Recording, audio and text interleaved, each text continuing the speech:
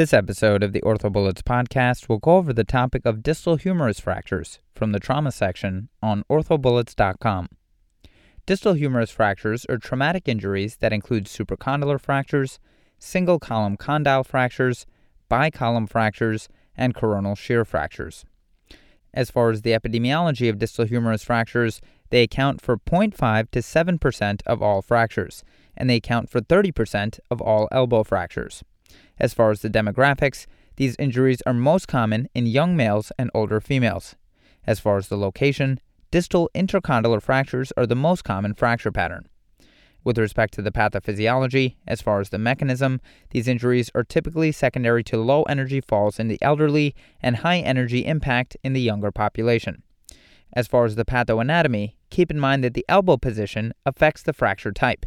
So if the elbow is flexed less than 90 degrees, axial load leads to a transcolumnar fracture, and a direct posterior blow leads to an olecranon fracture with or without distal humerus involvement. In the setting of an elbow flexed greater than 90 degrees, this may lead to intercondylar fracture. In the setting of an elbow flexed greater than 90 degrees, this position may lead to an intercondylar fracture. Associated injuries with distal humerus fractures include elbow dislocation, terrible triad injury, floating elbow, and a Volkmann's contracture, which results from a missed forearm compartment syndrome. As far as the prognosis for distal humerus fractures, the majority of patients regain 75% of elbow motion and strength. The goal is to restore elbow range of motion 30 to 130 degrees of flexion. Unsatisfactory outcomes are seen in up to 25% of patients. Treatment of distal humerus fractures are complex due to the low fracture line of one or both columns, metaphyseal fragmentation of one or both columns, articular comminution, and poor bone quality. Now let's talk about some relevant anatomy. We'll specifically talk about the osteology, muscles, ligaments, and nerves. As far as the osteology, remember that the elbow is a hinged joint. The trochlea articulates with the sigmoid notch and allows for flexion and extension. The capitellum articulates with the proximal radius and allows for forearm rotation. As far as muscles to know, the common flexors originate from the medial epicondyle, and the common extensors originate from the lateral epicondyle. Specifically, the common flexors include the pronator teres, flexor carpi radialis, palmaris longus, the FDS, and the FCU. The common extensors include the anconeus, ECRL, ECRB, extensor digitorum communis, EDM, and ECU. As far as ligaments, the important ones to know in the setting of distal humerus fractures include the medial collateral ligament and the lateral collateral ligament. With respect to the medial collateral ligament, the anterior bundle originates from the distal medial epicondyle, and the medial collateral ligament inserts on the sublime tubercle. The medial collateral ligament is the primary restraint to valgus stress at the elbow from 30 to 120 degrees. Keep in mind that the medial collateral ligament is tight in pronation. Moving on to the lateral collateral ligament, this originates from the distal lateral epicondyle and inserts on the crista supinatoris. Remember that the lateral collateral ligament is a stabilizer against posterolateral rotational instability.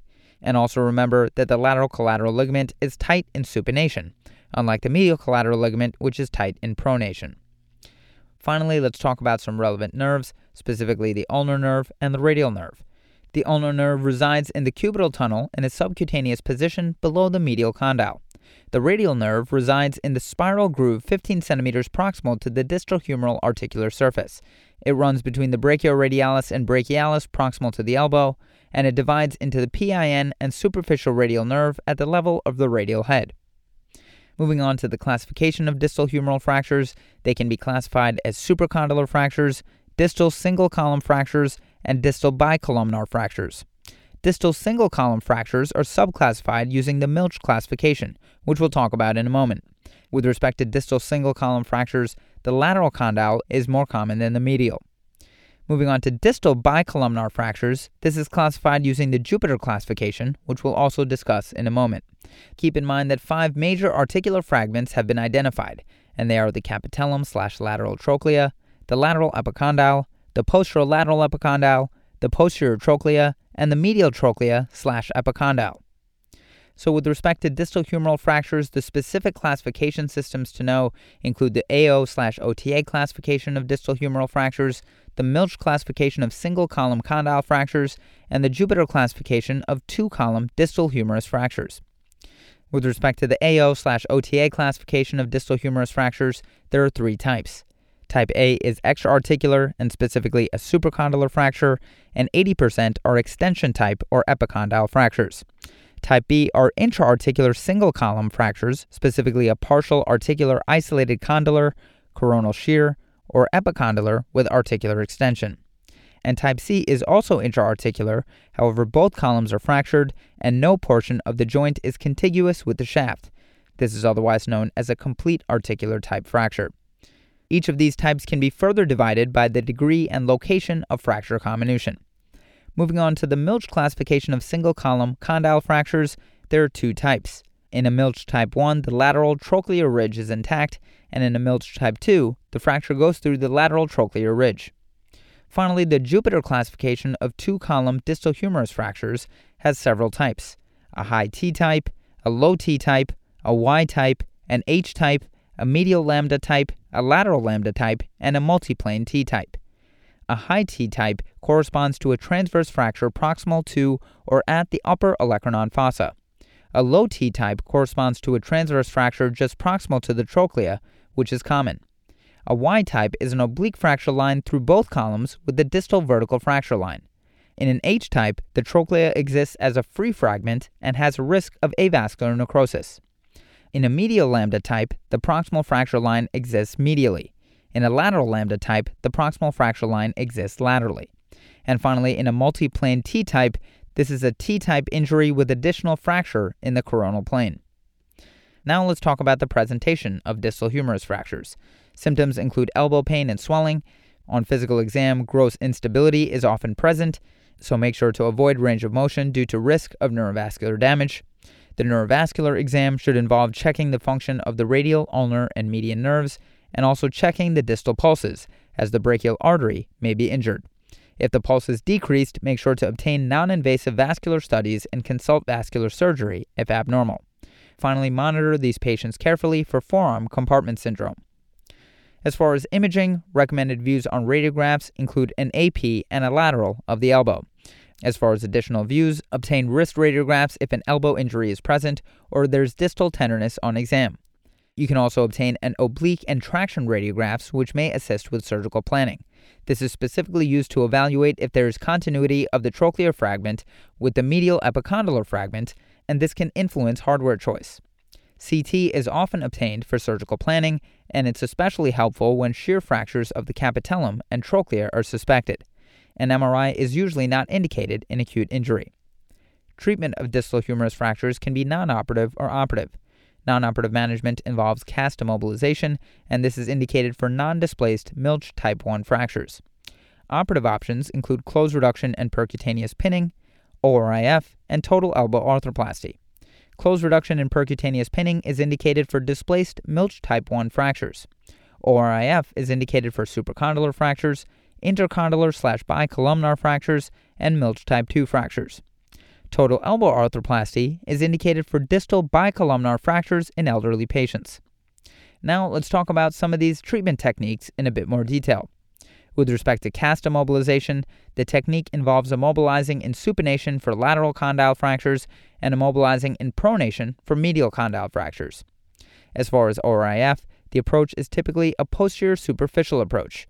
Exposures include the triceps splitting or Campbell approach, a triceps sparing approach, otherwise known as a paratricipital Alonso-Yamez approach, or an approach using medial and lateral windows. Other exposures include an olecranon osteotomy, a triflex reflecting or Bryan-Mori approach, a triceps reflecting Anconius pedicle or an O'Driscoll approach, and a lateral muscle interval. The technique for a triceps splitting or Campbell approach involves splitting the triceps tendon in the midline down to the olecranon. A triceps sparing approach, otherwise known as a paratricipital Alonso-Yamez or medial and lateral windows, this is indicated for extra-articular fractures or fractures with a simple articular split. The technique involves elevating the triceps from the humerus using medial and lateral windows. This can be converted to an olecranon osteotomy if needed. And speaking of olecranon osteotomy, this is typically indicated for complex intra-articular fractures and fractures with a coronal split. Contraindications include when a total arthroplasty is planned/may be required. The technique for an olecranon osteotomy involves performing a chevron or apex distal osteotomy, and fixation of the osteotomy is performed using a combination of screws, K-wires, tension band, or a plate. Complications of an olecranon osteotomy approach includes an AIN nerve injury, so make sure to check the ability to flex the thumb interphalangeal joint in recovery. In the triceps reflecting or Bryan-Mori approach, this technique involves reflecting the triceps tendon, forearm fascia, and periosteum off the olecranon from medial to lateral. Then you will repair through transosseous drill holes and immobilize to protect the triceps repair for 4 to 6 weeks postoperatively. The triceps reflecting anconeus pedicle or O'Driscoll approach involves elevating the anconeus subperiosteally from the proximal ulna. Finally, the lateral muscles interval involves elevating the ECRB and part of the ECRL off of the supracondylar ridge. As far as fixation in an ORIF, you can perform provisional reduction with K-wires, and keep in mind that if the metaphyseal injury is not comminuted, reducing one column to the metaphysis first may be beneficial. Make sure to perform fixation of articular fragments with countersunk/headless screws, and consider using positional screws when reducing the trochlea to avoid narrowing it with compression. Finally, make sure to perform fixation of the condyles and the epitrochlear ridge. You can fix the lateral epicondyle using a tension band wire or plate. You can fix the articular segment to the shaft using 2 plates in orthogonal planes. However, new literature supports parallel plates. If the ulnar nerve contacts the medial hardware during flexion/extension, you can perform an ulnar nerve transposition. However, keep in mind that the literature does not support decreased ulnar nerve symptoms with transposition. Postoperatively after ORIF, make sure to splint the elbow in 70 degrees of flexion. Then remove the splint at 48 hours postoperatively and initiate range of motion exercises. If an osteotomy is performed, active and active-assisted flexion and extension should be done for 6 weeks, and no active extension should be done against gravity or resistance, and there will be no restrictions to rotation. However, if an osteotomy is not performed, you can do active motion against gravity without restrictions, and also no restrictions to rotation. Make sure to start a gentle strengthening program at 6 weeks and a full strengthening program at 3 months. Finally, a total elbow arthroplasty is indicated in comminuted articular fractures in osteoporotic bone and in inflammatory conditions, for example, rheumatoid arthritis. Complications specific to this treatment include activity restrictions, for example, you cannot lift more than 5 pounds, implant loosening, polyethylene wear, and periprosthetic fracture. Now let's finish this review session talking about some surgical complications, specifically elbow stiffness, heterotopic ossification, non-union, malunion, AIN injury, ulnar nerve injury, and degenerative joint disease. Elbow stiffness is the most common. Heterotopic ossification is seen in 8% of patients, and keep in mind that routine prophylaxis is not warranted due to increased rates of non-union in patients treated with indomethacin. Non-union has a low incidence, but make sure to avoid excessive soft tissue stripping to decrease the risk of non-union. Malunion is avoided by proper surgical technique, but keep in mind that cubitus valgus can be from lateral column fractures and cubitus varus can come from medial column fractures. And finally, AIN injury can be seen with an olecranon osteotomy. Okay, so now that we've gone over the major points about this topic, let's go over a few questions to apply the information and get a sense of how this topic has been tested on past exams. The first question reads, what is the most common complication associated with open reduction and internal fixation using a 90-90 plate configuration and olecranon osteotomy for an OTA type C2 distal humerus fracture? And the choices are 1. Non-union of the lateral column, 2. Non-union of the medial column, 3. Non-union of the olecranon osteotomy, 4. Pain related to the plates, and 5. Pain related to the olecranon fixation. So the most common complications associated with open reduction and internal fixation of distal humerus fractures are those associated with repair of an associated olecranon osteotomy. Complications associated with olecranon osteotomy fixation include failure of fixation 5% of the time and the need for secondary removal of painful hardware 70% of the time. So the correct answer to this question is 5, pain related to the olecranon fixation. Non-union of a distal humerus fracture treated with 90-90 plating is uncommon and results from inadequate fixation, excessive soft tissue stripping, or use of inadequate plate fixation, such as 1/3 tubular plates. Heterotopic ossification is seen in approximately 4% of cases, infection in 4% of cases, and ulnar nerve palsy in 7% of cases. Although a relatively minor complication, the need for removal of painful hardware from the olecranon osteotomy is by far the most common complication seen in these cases. Moving on to the next question, compared with surgically treated patients, patients with extra-articular distal third humeral shaft fractures that are treated non-surgically with functional bracing can be expected to show which of the following findings, and the choices are 1. Similar loss of elbow motion, 2. Greater loss of elbow extension, 3. Higher rate of varus malalignment, 4. Higher rate of functionally limiting malalignment, and 5. Significantly better shoulder motion. So in a retrospective review of patients with extra-articular distal humeral shaft fractures treated surgically versus non-surgically, the authors found that the amount of motion loss was not different between the treatment groups. Of 21 patients in the non-surgical group, 1 lost 20 degrees of extension, 1 lost 30 degrees of extension, and 1 patient lost 15 degrees of flexion. Of the 19 patients in the surgical group, 2 patients lost 5 degrees of extension, and 1 each lost 10, 15, and 20 degrees of extension, respectively. 1 patient lost 5 degrees of flexion, and 1 lost 15 degrees of flexion. The average loss of motion in the surgical group was 3 degrees, compared with 6 degrees in the non-surgical group, but this difference was not significant. 100% of the non-surgically treated fractures healed. Both groups of patients regained shoulder motion within 10 degrees of normal. In the non-surgically treated group, 10 healed with less than 10 degrees of malalignment, 6 healed with 11 to 20 degrees of malalignment, and 3 healed with greater than 30 degrees of malalignment, but the authors did not report any functional problems due to these deformities. But the correct answer to this question is 1. Compared with surgically treated patients, patients with extra-articular distal third humeral shaft fractures that are treated non-surgically with functional bracing can be expected to show similar loss of elbow motion. Moving on to the next question, during a lateral approach to repair a distal 1/3 humeral shaft fracture, the radial nerve is found within the fracture site. The nerve is noted to be grossly in continuity and is carefully extracted. Radial nerve function is absent clinically in the postoperative period. 6 weeks after surgery, a nerve velocity conduction study and electromyogram are obtained. What finding is most consistent with a first-degree injury, aka a neuropraxia? And the choices are 1. Normal sensory conduction in the lateral antebrachial cutaneous nerve, 2. Normal amplitude and conduction velocity in the radial sensory nerve of the forearm, 3. Normal insertion activity in the flexor carpi ulnaris muscle, 4. Fibrillations in the extensor digitorum communis muscle, and 5. Strong motor unit action potentials in the triceps muscle. So, a neuropraxic or first-degree nerve injury is a lesion in which there is a focal conduction block within the nerve. There is no loss of continuity of the nerve fiber or axon sheath, and Wallerian degeneration is not observed. The end organs served by the injured nerve, which are muscle end plates or sensory endings, do not develop the atrophic changes typical of a more severe nerve injury. While conduction across the focus of the nerve injury is inhibited, conduction is observed within the nerve, both proximal and distal to the lesion.